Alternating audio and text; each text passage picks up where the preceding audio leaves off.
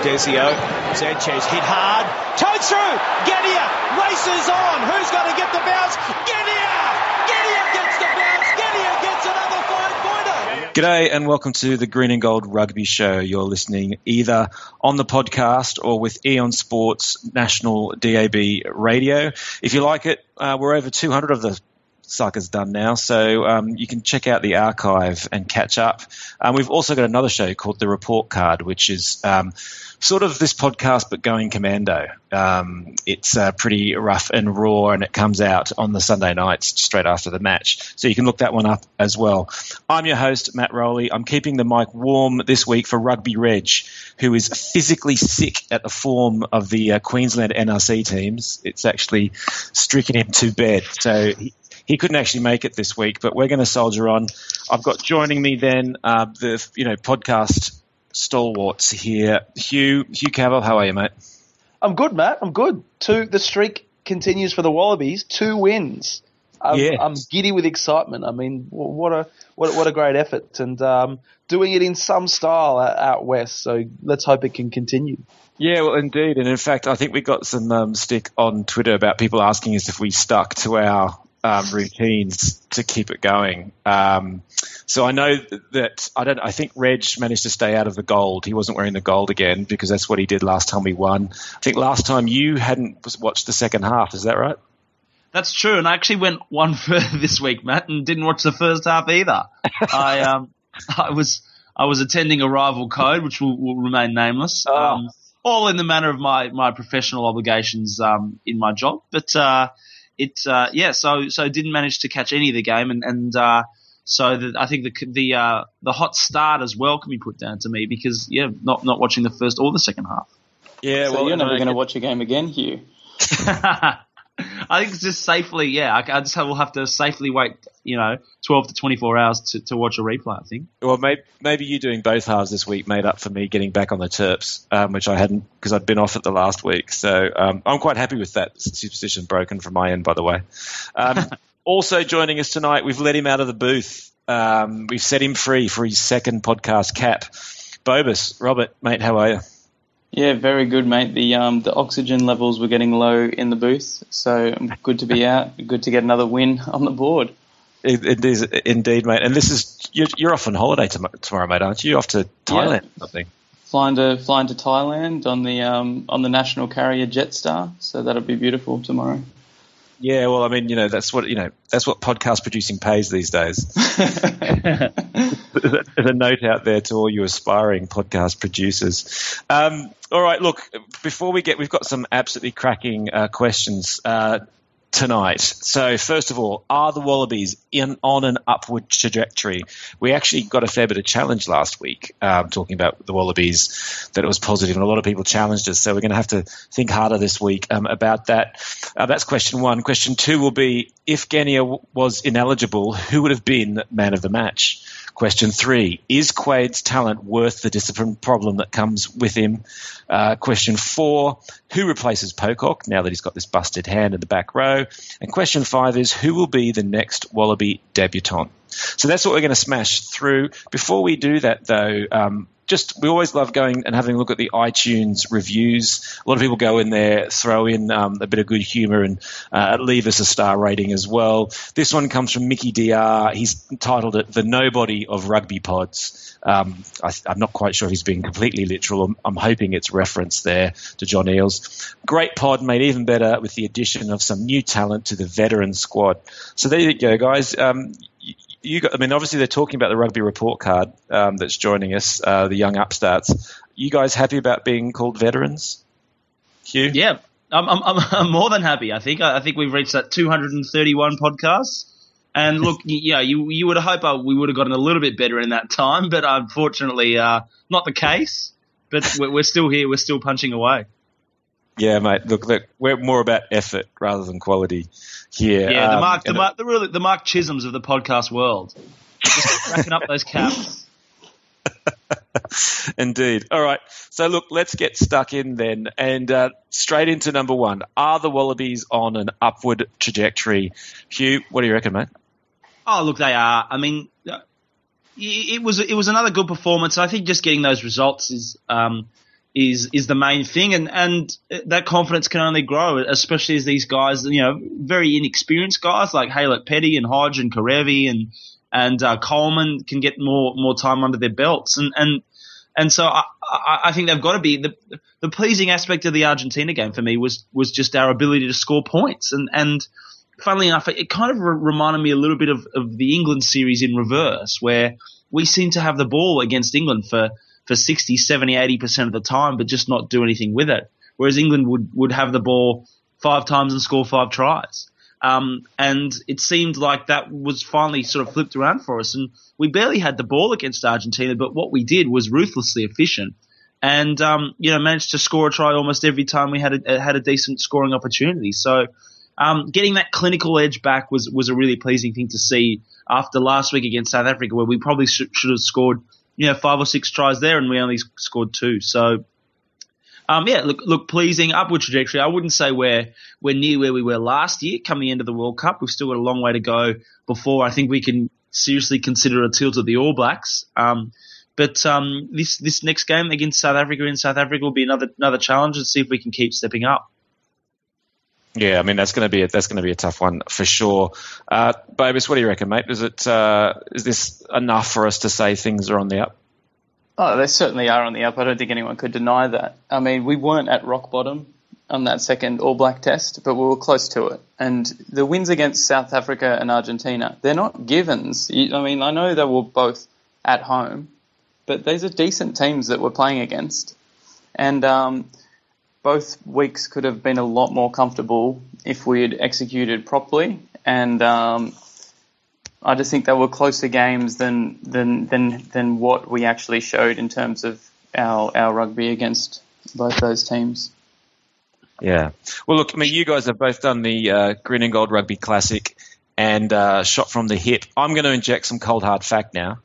With some stats. That's scary. Don't bring facts into this, please. I know. I'm going to break a bit of a tradition. But look, just looking at the number of tries that we've shipped. So I think you were talking there especially about our attacking form and how much better it looked. I agree. I think we've started to see that come back in the last couple of tests as the confidence has come back. And this is obviously clearly a confidence team. That's what they play off. But if you just look at the number of tries that we've let in since last year, this year. So on average, it was 3.8.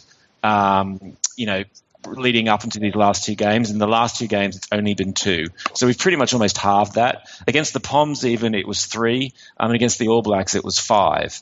So, look, if you felt that it has looked like our defensive line has been better in the last couple of weeks, the numbers would back you up. I get the feeling that whatever it was that we were doing last time, so whether it was structure or whether it was just individuals, it's looking a lot more solid. And, the number of points that we were shipping, I think we were averaging 33 or something like that only a couple of tests ago. You can't do that in test matches. So, together with the better attacking intent, I think really importantly, the defense is coming back into line as well. Well, I think that's 2 things, against Argentina. That came down to the first thing being our accuracy in defence and bringing that rush back. That was the hallmark of our game last year. And having those guys in the 3rd, 4th channel, Michael Hooper, Dean Mumm, Sekope Kepu, Stephen Moore, those guys rushing up and being incredibly accurate in hitting the ball carrier behind the gain line and either forcing a pass or an offload or taking them to ground. That disappeared against the All Blacks for some reason, but we've managed to sort of find that and really be aggressive in our defence. And the second thing is getting David Pocock over the ball more. That was, he didn't actually, I think he had 1 turnover and obviously left the game after about half an hour. But in that first half an hour, he managed to get on the ball so often and slow that ball, which allowed our defensive line to reset. And it's even just getting that spare 1 or 2 seconds makes such a difference in combating the Argentinian line, and they need that quick ball to survive and to create mismatches and to create holes, and we just weren't giving it to them. So I think that was it. It was sort of the twofold thing, but it was really pleasing to see, and we'd still slipped off probably too many tackles in the end, but at least we sort of muscled up, and good to see them getting back in that abrasive defensive pattern. I actually think that last game against Argentina was the best defensive effort we've had since the Welsh game in the 2015 World Cup, where we were defending with 13 men. We ended up making more than 200 tackles that game as a team. And I know we missed 30 odd. We still tackled at about more than an 80% clip in terms of tackles made one-on-one, and we were rushing out of the line a lot. So there's a lot of easy missed tackles. So you've got a lot of initial defenders kind of just either getting stepped and just getting a hand on the guy, or not quite completing the tackle but slowing them down enough for the next people to come in. Yeah. No, I agree there. It was obviously a very, very big step forward. I mean, your point there, Hugh, around, Pocock and what was happening with him at the breakdown. This, for me, was one of the annoying things with Barnes on the night, which led me to kind of, I know we were discussing what the questions were this week, and I've kind of got myself into that headspace where I'm sort of thinking, is it true that every ref is against us? And clearly that can't be the case. It's got to be my headspace here, or I don't know, or maybe where the Wallabies are and how they've been playing. But I was holding Barnes up as the one guy that I thought, you know what, he's a great ref, keeps things very level and very technical at the breakdown. But I thought that was one of the areas where, Pocock just got flopped on all night. And the thing that was, I thought, really poor about that was that Barnes didn't ref it the other way. So I don't know if you remember, very early on, it was Stephen Moore who got penalised. I think it was one of the ones that generated 3 points, actually, where they were saying it was for us diving straight down on a defensive ruck rather than driving upwards. And then if you watch especially the Argentinian rock shifter, number 5, all night, he just dove on every rock and basically sandwiched Poey each time. So I felt really sorry for Poey because he put in a hell of a lot of work, but just wasn't drawing any of the results that you would expect with him. But look, sounds like a resounding yes, it's on the way up. For those people who asked us last week, I think just about any way, which way you measure it, no, it's not the All Blacks, and yes, everyone measures themselves against them, but we don't play them every week. You can only measure yourself with who's sort of in front of us, and it looks like by most indicators things are on the way up. But that leads us to the next question, which was around who had barnstorming game. So we've had to rule Genia out of this because he had just such a fantastic match. 2 tries, kicking was fantastic, defense was fantastic, his passing was on song. He was clearly the man of the match. I think, Bobus, you gave him 9 points. But mate, if you couldn't have given it to Will, who would you have given it to?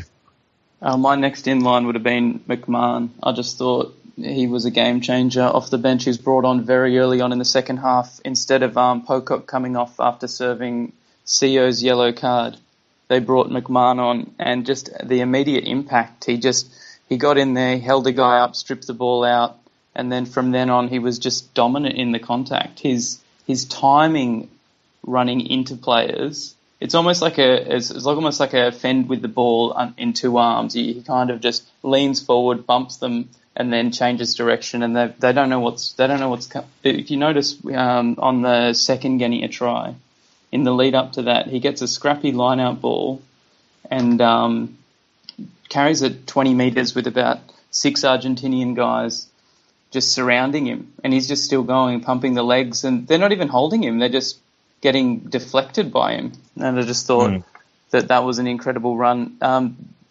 The other thing that I noticed with him is he actually was lifted in the line-out a fair few times, which gave us an extra option in the line-out, and that kind of helped us secure our own ball and shored the line up a little bit more, which has been improving the last few weeks. And there was some very strong tackles on defence. He would get his legs pumping underneath the player and moving him back a couple of metres each time in contact. Yeah. No, he's incredibly strong in contact, and that run you talked about, that second Genia try-up, quite unbelievable how he managed to power through them and made a lot of impact, like you say, just from the bench. I think the other boys in the Rugby Report card gave him a good write-up as well. Hugh, who would you have had if it wasn't Genia? Well, look, it was an effort that was really driven by our defence and our physicality, and so the bloke for me that was the standout there was Adam Coleman. And just being able to get up and play a role that I think Kane Douglas did actually at the World Cup and really lead our defensive line, get up and make those massive tackles. I think he got through 18 in just 60 minutes, which is phenomenal. And, you know, he just has taken to test rugby like a duck to water. It's fantastic to see. And, you know, his ball carrying probably needs a little bit of work. He's okay around that. But also he helps shore up that line out. And we saw a big improvement there again this week. So, yeah, Adam Coleman for me, and my little bolter, because I think I know who you're going to say, Matt, and this isn't him. I really thought Dane Haylett-Petty, the other Western Force player, had a great game as well. That try he scored, well, firstly, he set up Karevi's first try with a lovely quick pass, and then, you know, ran a great line for his try, and then stepped off the left, and it was a really good finish for that try, and he made it look a lot easier than it was, and just a number of contributions that show, you know, he had a great England series, and we sort of heralded him as a saviour, and then went right off the boil against the All Blacks and made some defensive errors, but seems to have learnt from that, and I think he's got class written all over him, and he's found his feet again and continues to improve. Yeah, he has the ability to make that step at high pace, which he did for that try, didn't he? I think that's what was, you know, what finished it so well. The one thing about him was that we know he's got a good boot, but he seemed to be getting caught with some of those clearances from the 22. There was a couple of times where he kind of hoofed it downfield to the middle of the field. It didn't actually go that far. It didn't really find any grass. In the first half, his two clearances went about 30 metres. In the second half, he was a lot better with the distance on his kick, but I don't know what was happening, but he just missed out on that one. Yeah, I mean, I think we both know, we all know that he can do better. Having said all that, it's not as if there's many people, well, probably apart from Will Genia, kicking better than him. So look, for my third then, it's going to be, and I'm quite staggered by this because there seems to be two sets of opinion running around here, and that is Michael Hooper. So at the bottom of sort of my review that I wrote finally on Sunday night, there was someone, George, who came in there and said, Hooper awesome as usual, game high 20 tackles, destroyed the Puma backline passing game with his rush defence, 2 line breaks, beautiful try assist, scored a 5-pointer of his own and 1-2 turnovers. I'll add on to that was that he actually had the most ruck involvements of any other Wallaby as well.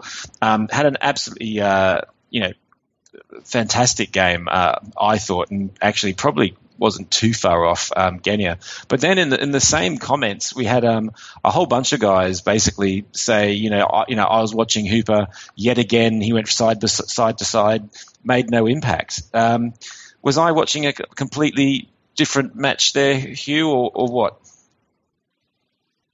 No, you weren't. I thought he had a great game. And the little touches. I mean, you go and watch that first Karevi try. Not only, just Dane Haylett-Petty threw a lovely pass, but Hooper, just the way he held that ball up, sucked in the Argentinian defender and then offloaded was beautiful. I thought he had an incredible game. And again, just leading that defence and being that one to rush up and make that tackle more often than not. I mean, and the thing about him that always gets me is he does it in the 68th, the 74th, the 78th minute as much as he does in the first and second. I mean, that motor is just so impressive. It's just fantastic. I've used the word fantastic probably too many times tonight. And it wasn't an out and out fantastic Wallaby effort, but there was some great performances within it. And Genia, I mean, we glossed over Genia like too easily because that was an all-time game from him. Just the passing, the intelligence, that try-scoring ability he's gotten back, that little bit of pace. Oh, it's like we've turned back the clock. The kicking game, it's all there for him too. So, good. Yeah. A number of really good efforts. Yeah, it's amazing the way he's come back. I mean, remembering that only a few months ago he turned up here, was it fresh from an operation? So it wasn't like, he didn't, he was, in form and playing quite a bit. So he's obviously played his way into that, really just kind of training and I guess through those tough outings we had in those two series. So, yeah, it's been really impressive to see what he's doing. And like you're saying, he looks as good as you've ever seen. There was that one piece where he also made that fantastic break, which unfortunately got spoilt with that chip kick. Remember when he kind of got barged out of the way? But other than that, I mean, it all looked fantastic, and it was great to see him back on form. And then you could suddenly, I mean, that's the difference, right? When as good as Nick Phipps was, you could never say he was one of those best players in the world type players, right? He was, I think when he's on song, he's very, very good, but it'd be difficult. And I think a lot of people through other eyes would say even then there's a lot that's wrong. With his passing maybe not being as accurate, he's never really had a kicking game, and he doesn't have a running game like Will Genia. So even I'm admitting all those things. And so when you see Will back in that sort of form, and you say, look, suddenly we've got somebody who can kind of mix it with like an Aaron Smith or someone like that, makes a massive difference to a Test team. So yeah, I think he's making a massive impact for the Wallabies there.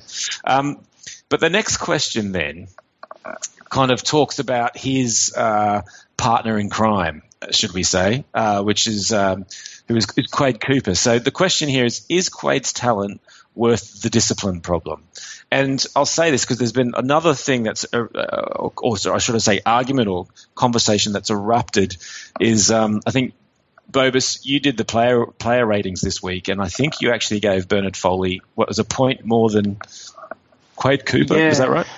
Unfortunately, I did, because I got the wrath of a few people in the comments section that thought that Quade's 2 inside pass try assists in the game were exceptionally excellent, and the rest of Foley's game was exceptionally poor. So I accidentally went with my own opinion rather than the opinion of the internet commentator. Well, look, I mean, I'm sure there's lots of argument that can go around. The one thing, though, that we saw yet again, and look, I've been loving a lot of having Quade's game, having him back. I think he does throw a no-look inside pass like no one else. They were sublime to watch. There's some other great things that he was doing around the ground. I think maybe not so much in this game, but in previous ones, we've also seen that his exits and his kicking for touch, I think, is a lot stronger, for example, than Bernard Foley. But the thing that we saw come back in this match was yet another yellow card. Now, what was interesting was that in the comments, we had loads of people jumping to his defense and saying that, he was trying to pull out of the tackle. That's why he didn't use any arms. That the guy that he hit dove, and I think that's kind of taken as read. The guy's Argentinian, so he obviously made a meal of it. But I don't think it was completely just the dive. Quade did actually hit the guy, and the guy didn't actually have the ball. So even if he'd tackled him with his arms, it was still tackling a player without the ball, and we saw Scott Seo get a yellow card for that. So even though I think that was a team infringement. But the thing about this is that this yellow card isn't in isolation. So Quade Cooper has actually now got 6 yellow cards in his career, and there are only 2 players in the history of international rugby who have got 7 yellow cards. One of those is actually Brian Abana in his 120 tests, and the other one I think is a forward who'll come back to me in a little bit. Bergamasco, one of the Italians. Yes, Bergamasco. So Quade Cooper's managed to get 6 yellow cards in his thing. But what's really even more interesting is about how recently he's got them. So 5 of those 6 yellow cards have come in his last 12 tests, which is quite mind-blowing, thinking that, only, very few other players have got 6 or 7 yellow cards. He's managed to do 5 in 12, which is absolutely mind-blowing. So that's a yellow card almost every other test. So for those guys who are out there saying, oh, he was ripped off, this was never a yellow card, talk to me about the other 4, or should we say the other 5, that he's had in his career before we say that this is an isolated event. So the stats say that he is a yellow card liability, and in the last 12 games, amazingly so. So that's where this question comes from is that discipline problem worth what he brings to the team? And so having drilled into that one, Hugh, I'm going to throw that grenade in your direction to incur the wrath or not. What do you reckon? Oh, look, yeah, it's classic rally. You're just a Quade hater, mate. Like, come on. Coming out with those facts, stats, that sort of thing. Nah, it's all about the vibe, mate. No, look, I'll answer the question. Look, yeah, his talent is worth the discipline problems, and you've just got to back him that it's something that, look, 5 in the last 12's damning, and there's no way around that. But I've got to back him to get better at that, and a few of them I couldn't tell you what all 5 were for, but I know a few of them were certainly a deliberate sort of foul play acts, and I can remember a few, certainly a shoulder charge or a late tackle being one, and so look, there's issues there, but ultimately we saw a pretty typical Quade sort of game on Saturday, and I thought he was good. Those inside balls were fantastic. He kind of got our attack going. Look, defense though, still issues. Discipline, still issues. I think he's got a way to go. I said last week, we want to see him run the ball more and take the ball to the line. He's still not doing that. There was that kick that was kind of rushed and looked like that classic Quade just not wanting to get tackled and doing something a little bit silly. You're right. The long kicking game's fantastic. The passing's fantastic. It's great to see him back, and he's certainly got a hold on the jersey at the moment. But there are elements that can improve, and that discipline, those brain snaps that he has, it's certainly something that we need to see eradicated. Because if he does pick up another one, in the next 3, 4, 5 tests, then all of a sudden he's the most, he's the worst of all time, and he's played about half the tests that Brian Habana has. So and he's not a back row. He's not like he's giving away, team infringement penalties and that sort of thing. So, it's almost a problem. I don't think it's yet a problem that needs to be resolved at the selectors table, but we're close, but we're not there yet. No, look, I agree that he brings a lot else. And actually, somebody else in the comments said, look, at the end of the day, you're right. Quade is, maybe fatally flawed, as is Bernard Foley. But you know what? They're actually our best choices right now. And I have to agree with that. I think both players have got big gaps in their games. Show me somebody else who hasn't. And even those guys who were injured, whether it was Leali'ifano or it was Matt Tamua, neither of those were kind of those perfect players. It's not like we've got a Bowden Barrett or a Cruden kind of sat just behind them waiting for his chance right now. Yes, I know there's a big argument about, well, do we get rid of the second playmaker? I guess that's the other track that you go down. But, in looking at our two playmakers, I think they've both got these problems. And that's the thing, I think anyone who's one of the sort of, I guess you would say, Quade fanboys has to admit, 5 in 12, that is unbelievable at test level. We're not talking about Super Rugby here. But the thing is, you're talking about the style of those yellows, and that's the next level of detail I haven't managed to get into, Hugh. But by memory, by me, it's most of them. I know there is at least 2 kind of swinging arms. So there was 2 in the World Cup. There was one against Uruguay, and then I think there was one just before that against Argentina, which was that kind of, I've missed the tackle, I'm going to stick my arm out and hit somebody high. So there were 2 of those. And then we've seen this sort of this shoulder charge, which is something sort of similar. To me, it's all tied in with what we still see from him when he's defending. He seems to have this front on defense, which is just to stand in front of the guy and kind of just get run into, and seems to be his way of hoping to bring someone down rather than getting low or kind of driving in a classic tackle technique. That just doesn't seem to be something he'll do. I don't know if that's him protecting his knee. I don't know if that's what it is. I mean, we know even before he did his knee, his defense wasn't his strong suit.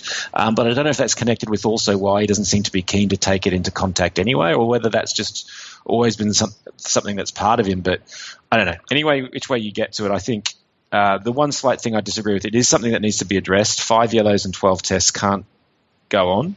But I'm with you that it doesn't necessarily mean dropping, but it just means, guys, we need to get this sorted out.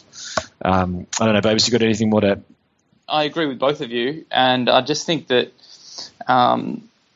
he brings the situations to him. He kind of goes out of his way to find himself in these situations and puts the decision in other people's hands. I mean, he doesn't have to make that hit with the person there. I know that it's just a little bit of physicality that he's trying to exert. But if you go back to the Folau penalty where Folau gets penalised for holding on to the ball outside of play, first person in there is Quade Cooper, and the first thing he does is shoulder charges one of the guys that's trying to get the ball off Folau in the back, and that causes the whole ruckus. And if that had been reviewed properly, Quade Cooper would be the one giving away that penalty for escalating the situation. And no one else is trying to do anything more than either grab the ball or grab another player. But he's the one that's coming in with the shoulder. And he's bringing these situations on himself. That could have been a yellow card in the 16th minute of the game. Yeah. Yeah, no, look, okay, so something's going on there. Look, on the one hand, we like the idea that people are kind of stepping forward and putting some physicality in the game, but yeah, 5 yellows in 12 tests, something has to change. Look, before we get into the next question, there's a bit of news that's sort of come in tonight. So yeah, there's this story that's rumbling on. We touched on it about a few podcasts ago, I think, which was the whole, the listening device that was found in the All Blacks team room. There's a report here, Sanzar's saying that they're watching intently what's happening with the ongoing New South Wales police investigation, which I think has been rumbling on for almost a month now. Now, it wouldn't be a podcast if there wasn't sort of a tinfoil hat moment from me. And that's the one here that if you read through this, it's by Tom Decent in Fairfax. And in his sort of latest report here, he says this: Fairfax media understands police do not believe the device is as sophisticated as first thought, and they are still exploring the unlikely possibility that the device was planted by someone from within the All Blacks camp. Now, I've had somebody, not Tom, come to me who is a prominent journalist and say that quotes like that don't get written down unless someone's been steered towards them, i.e. maybe somebody from New South Wales Police has kind of in off-the-record conversations said that they're very interested about this. So I think this is going to be an interesting story to watch. If anything, if I was to bet, it'll get swept under the carpet anyway, and we'll never really know what happened. But the question still remains, what were the All Blacks doing for those 5 days between discovering the listening device and then finally reporting it on the morning of the match? You got any theories, guys? Hugh, you got any idea what they were doing in that in-between time? Well, look, it's possible. I mean, we got told it was quite a sophisticated listening device, that they didn't know what it was. I mean, we know technology goes over there at a slower pace, and there's still the VCRs over there, and they're still rocking the CD Walkmans and that sort of thing. So maybe it just was a while before they kind of nutted it out. And obviously one of the players that had spent some time in France or, the UK or Australia has kind of come and seen it and worked out what it was. Because I think Steve Hansen, from down in the depths of the South Island there, I think that might have been something that wasn't particularly familiar to him. Yeah, well, he's actually an ex-policeman, so he was probably carrying out using the classic Kiwi detective methods, which took him 5 days to be able to figure out if he was going to report it or not. Babus, you got any? CSI. You got any? CSI Wellington. Yeah, you got any theories what they're doing for 5 days? Oh, I just think they were watching the cricket, and it was the first session, and Mark Craig got a wicket, and they just kept watching and thinking, oh, this thing that we found when he got a wicket, it's an amazing good luck charm. Let's keep watching the cricket and see how this pans out. So there's a bit of technical superstition in there. Yeah. Okay, well, look, we're going to open it up to you guys. What do you think the All Blacks were doing for those 5 days? Answers on social media or on the bottom of the post that you'll find this podcast in on the website, Green and Gold Rugby. What do you think they were up to for those 5 days? But look, let's get back to our 5 questions then. And this is a pretty simple one. So news is obviously that David Pocock has broken his hand. So he broke it, I think, fairly early in that first half and then sort of soldiered on. He was obviously in a lot of pain in the sideline there throughout the second half. He's had an operation today, I believe, to get it fixed up, but he's out for the rest of the championship. So who replaces him? Babus? I think I've been pretty clear with this one. I reckon McMahon's the straight 8 replacement. You put him in, he gives you the extra line-out option, and he brings a physicality.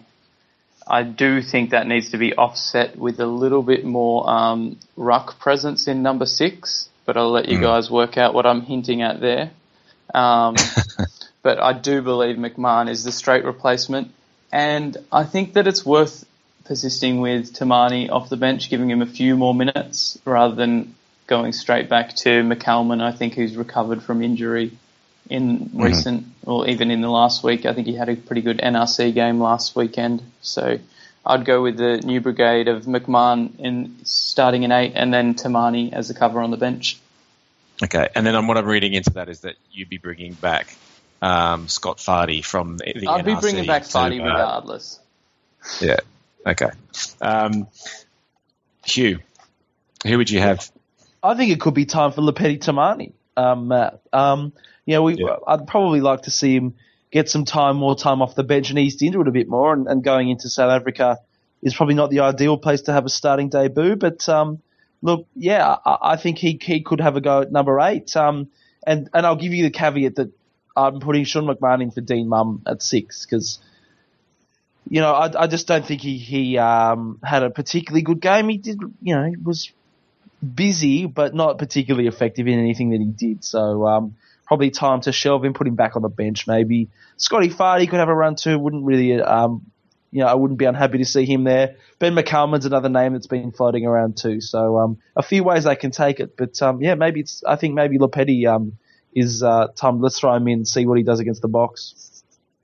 Yeah, look, I think some of the stats there around Mumm weren't fantastic. Was it 7 missed tackles? And was it a couple of different penalties he gave away? There was another stat that he had there that wasn't fantastic.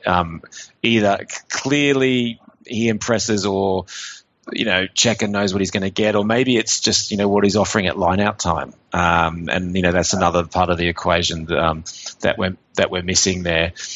Look, the other bit that's really interesting is, I guess this is the news. It's pretty obvious. You don't have to read between the lines very much, is that Scott Fardy's clearly kind of fallen out of favour one way or the other. With the Cheika regime, he's even been kind of sent back out to play NRC. So I don't know if it'll be very interesting to watch whether this injury to Pocock puts him back in orbit or not, and opens up his opportunity, or whether we see some sort of McMahon, Tamani combination sort of take over. But it was clear that McMahon had a barnstorming half. If he can, be interesting to see if he can do that again and keep it up. Alrighty, and so anyone else, that kind of makes a gap though then somewhere for to bring someone in, especially if we're going to pack Dean Mumm off, or whichever way you put it, someone has to come back into orbit. Would you be bringing back Fardy as well, Hugh, or do you think it's time to have a look at somebody else? Well, look, I said Sean McMahon there. I'd have McMahon 6, Lopeti Tamani at 8. But Fardy's deserving of something of a return to the camp. I think he was good in the NRC, had a great game. So I think he's by no means past his use by date, Scotty Fardy, and so who knows what Michael Cheika's going to do though. I've given up really trying to predict any selections, and actually not wanting to lead into the next question too much, but you never know what name's going to appear in the squad. Well, okay. Well, in that case, I'll send you your $5 by mail for bringing me into the final question that we've got tonight, which is who will be the next Wallaby debutant? So I guess eyes have been out on, especially on the NRC. We've got some questions about whether Michael Cheika's been watching much of the NRC, because there's been some really strong performances, but that hasn't really been translating into people getting any sort of called ups into squads, so to speak. But I guess based on what you guys have been seeing, and who you've been watching, which players do you think might be next? Those Wallaby caps. I mean, we had 2 new caps last weekend with Tom Robertson and Lopeti Tamani. Hugh, who are you kind of backing to get the next Wallaby cap? Well, look, with Michael Cheika's left field selections, I actually haven't ruled out myself. I keep plugging away. I've been a bit ill lately, Cheik, but yeah. Well, you'd be one of the few lock combinations he hasn't tried. That's right. That's right. One of the few people over 6 foot in Australia that hasn't got the call up. Yeah. Look. So slightly more seriously, who's pressing you? Well, look, I've been advocating Sefa Naivalu for a while, and I think he's certainly very close to getting a run. There's a bit of a, I mean, we're bemoaning our shortage of wingers a few weeks ago. Now there seems to be a bit of a backlog with Drew Mitchell there, Henry Spate, and obviously Hodge and Haylett Petty, who are doing a pretty good job. So yeah, look, Sefa Naivalu might end up getting a run off the bench now. He's become eligible, and the only other guy I think who's been doing pretty well, and I would hope might get a seat on the plane might be Jono Lance, who I think has been really impressive through the bulk of 2016 and continues to look pretty good for a Perth Spirit side that have chalked up a few wins and had a big win on Sunday over Queensland Country. So yeah, look, form player, inside back, got all the skills. He's one to watch. I'm just trying to remember. Has Jono Lance he's been in the squad before, hasn't he? Has he actually ever? Has he managed to rack up a cap? No, he hasn't. Okay, no caps. Yeah, all right, cool. Yeah, look, I mean, and I know Reg from his deathbed will be gesticulating wildly here, in agreement with you there, because he's been talking a lot about Lance, and I think he was a bit peeved to see that he wasn't up there, especially with the dearth of playmakers that we've got. I think Lance also actually had one of the best place kicking records at the end of last Super season, even though he didn't get to play a whole lot. So you never know. He could find himself in that position. Bobus, who would you have, mate? Who's your tip? Oh, I would love to see Godwin get a cap. I think as you said, with Hodge looking at like an outside back, I think we need to develop the inside backs. I think that Godwin needs a few curtain raiser games before the Brumbies season next year. So I'd love to see him get out there for the Wallabies and show what he can do, because we're really lacking that area. Like if Quade Cooper and Foley have a head clash on the captain's run and both of them are out, I mean, what team do we end up with? Yeah. No, look, I agree with you, Kyle Godwin. Geez, remember those few years ago when he was just like a teenager starting out with the Force, and he was electric. We thought he could be the next Brian O'Driscoll when the Force was playing him in 13. Yeah. And then his career kind of took a little bit of a plateau, but it seems to be on the rise, much like the Wallabies season. Well, hopefully then, a bit of tutelage maybe with Bernie Larkham, at the Brumbies could really help him out there. It'd be great to see him fulfill that potential that we all saw so early on. Look, as far as my tip, I think back to those sort of locking partnerships. He's also playing for New South Wales Country, who are sort of top of the table at the moment in NRC, and that's Ned Hannigan, who is a lock. I think he might have been playing. He's been playing a little bit of 8 for the Country Eagles as well. But look, I can see him and Hugh Cavill being a great partnership there, and I wouldn't be surprised to see both their blonde flowing locks trotting around for the Wallabies sometime soon. So yeah, I'd put a bit of a tip on him. I'm going to need the call up, because unlike podcast contributing pays $0, and I'm due an overseas holiday at very least. So I'm not getting on a plane anytime soon, Matt. So check if anything. I'd love to see historic scenic South Africa in the next few weeks. A bit of Pretoria? You wouldn't mind a bit of that? Oh, look, I'll take anything at this stage, Matt. Look, while we're speaking about that, just a semi-serious thing, has it just hit everybody else to just how ridiculous this test is in London?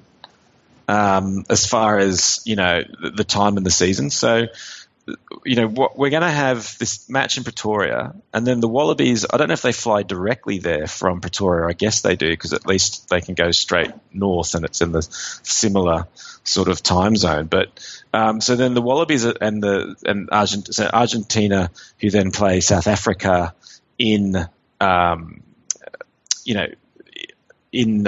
who play New Zealand in Argentina. So they both then fly up to London, play a test match against each other in London. The Wallabies then fly back to Auckland, and then Argentina hosts South Africa before the end of year tours start. Isn't that striking anyone else as kind of lunacy? It's pretty lunacy. It is lunacy. Very lunacy. But it's good for us. I mean, we get to play Argentina in Twickenham, where there's no laser pointers and whatever else, we probably don't get spat on at the airport or whatever else happens to the Wallabies over there. Right. So you think it's a definite. So the only thing you can say out of that is that Argentina is obviously even more desperate for money than we are. Hugh, I know you're in the sort of tourism industry. I guess you're probably all over this one, are you, mate? No, I'm the opposite. If we took a bloody test offshore, imagine the outrage. I'd be screaming from this. Yeah, I'd be protesting ARU. I mean, Argentina have what? How many home tests a year? And they decide to ship one over to the UK of all places. It's absolutely bizarre. And look, they might get 80,000 and it'll probably fill their coffers. So I suppose in this day and age, you can never worry enough about finances. But still, I'm confident about winning that game now. It's one we should, as opposed to going into Rosario or Cordoba or Salta or Buenos Aires, where the crowds are pretty vociferous and we've struggled historically. I mean, I'm stoked as a Wallaby supporter. It means that I can cope with the 24-hour flight home if we're coming home with the warm, winning glow around us. Yeah, well, I can't believe that the travel will be even that much more onerous for us, to be honest, as it is from flying back from Argentina. That's not exactly a short flight, especially if you've been out into one of the sticks. So, yeah, I'm not sure how much we're losing. Hell of a lot of air miles, though. But it's one of those things where, we heard it before and you just kind of go through with it, and it's not until it hits you in your face you go, just how nuts is that? But anyway, look, mate, we were just talking about the NRC then. Hugh, give us the wrap, mate. We won't go through all the scores from last week. People can find that. But what does it sort of mean? As far as I'm aware, is it the Country Eagles who are on top of the log quite easily? Well, they're not quite easily on top of the log. We had on Saturday the big match of the round, which was the Rays Eagles, the Sydney Derby. Well, not the Sydney Derby, the New South Wales Derby. City Country. And, 36-16 was the end score to the Eagles, but it was much closer than the scoreline suggested. And the Rays were probably unlucky not to escape with a win there. And you're talking potential Wallabies too, another couple putting up their hand in Jake Gordon and Tolu Latu for that Country side. Very, very strong. Sam Ward as well had a great game. And so now Country are the only undefeated team on top of the log ahead of the Rays. And then you've got the Perth Spirit and the UC Vikings, the Canberra Vikings, who had a hard win over the Western Sydney Rams in tough conditions at home, and they're up there as well with Spirit, who flogged Queensland Country, and Melbourne Rising, who had a good win over Brisbane City. So this weekend we've got the first two on the Saturday being the Eagles Spirit, which will be a great game, and the Dance of the Desperates, Western Sydney Rams against Queensland Country. And so one of those two teams will be chalking up their first win. And then on Sunday we've got the Vikings Rising, which will be another fantastic game at Canberra. And finishing off with Brisbane City at home against the Sydney Rays. And look, this is probably the closest NRC yet, the highest standard NRC. We're seeing great defence mixed with good attack. It's certainly something that great to be a part of and encourage everyone to get out to the games. Yeah, it is indeed. And poor Reg, even with Queensland, both Queensland teams really suffering this year. There's been some great footy on show. So get into it. There's plenty of it on Fox Sports. You can stream some of it online and obviously get along and see what games you can. Just to say, the country, I don't know if we haven't done this for a little while, but the country with the lowest unique number of listens this week was India. So if you're listening from India and you're not from that click farm that we've been paying, then please get in contact. Let us know who you are, why you're listening, and what you love about the show. Otherwise, just remains for me to say thanks very much, guys, for joining. Thanks, Bobus, mate, and looking forward to your holiday. Yeah, thanks. I am 8 days away, so should be good fun. All right, mate. We'll have a good time. We'll probably see you, I think, from not next podcast, but the one after. Thanks to you, mate. Sure. Yep. Good stuff, mate. Well done. Reg can probably have another few weeks off. Yeah, well, until one of the Queensland teams will win next week, so he'll be back. And thanks for everybody for listening and for letting us come in your ears, and we'll see you next week. One at the back. Pocock gives it to Genia. Quade Cooper. Inside ball!